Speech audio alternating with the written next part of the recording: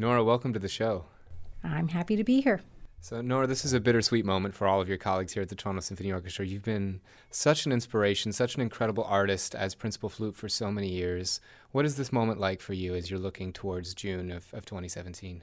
That is the most complicated question you could have asked. First thing, thank you for the nice words. And as far as I feel, and I have been moving towards this decision actually over about 5 years. When I hit 60, I started thinking about, well, what's my future going to look like? And with due respect, the orchestral life, I should say, is a very challenging, busy, kind of relentless, depending on how many programs we're juggling. And I thought that, by the time I sort of am looking at being 67, which is about what I'll be when I retire, that it may be time not to work quite so hard.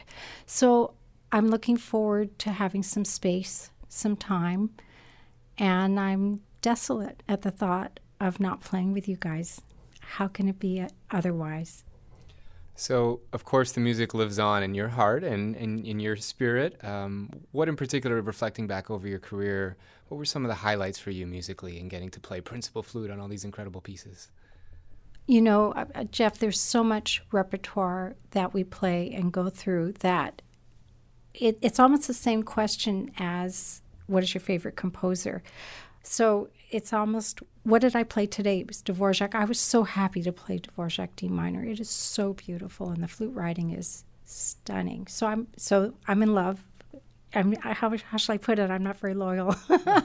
But one of the highlights this season was playing Mahler 10 with Thomas Dausgaard.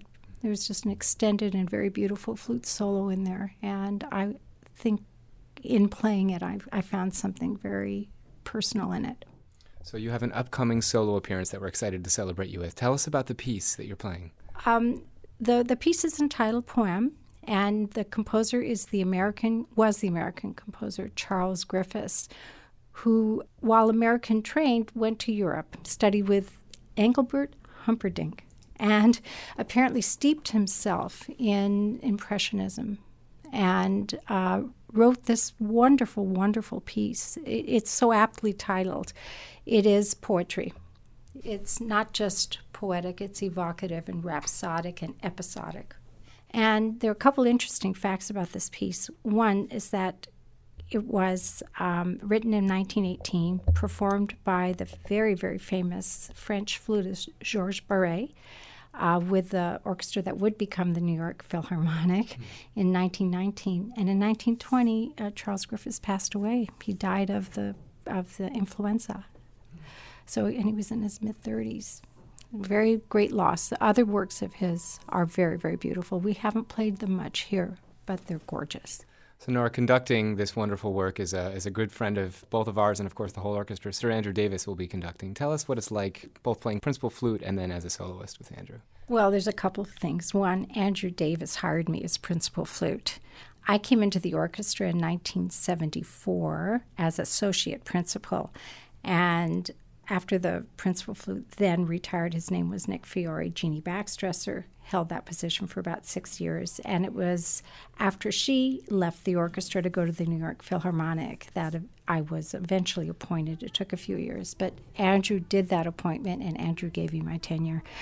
And he came in 1975 as the conductor. So were we ever young together? So there's a relationship with Andrew that's quite strong. Nora, would you do us the pleasure of playing some of this beautiful piece for us? Yeah, I can play the opening. Here it is.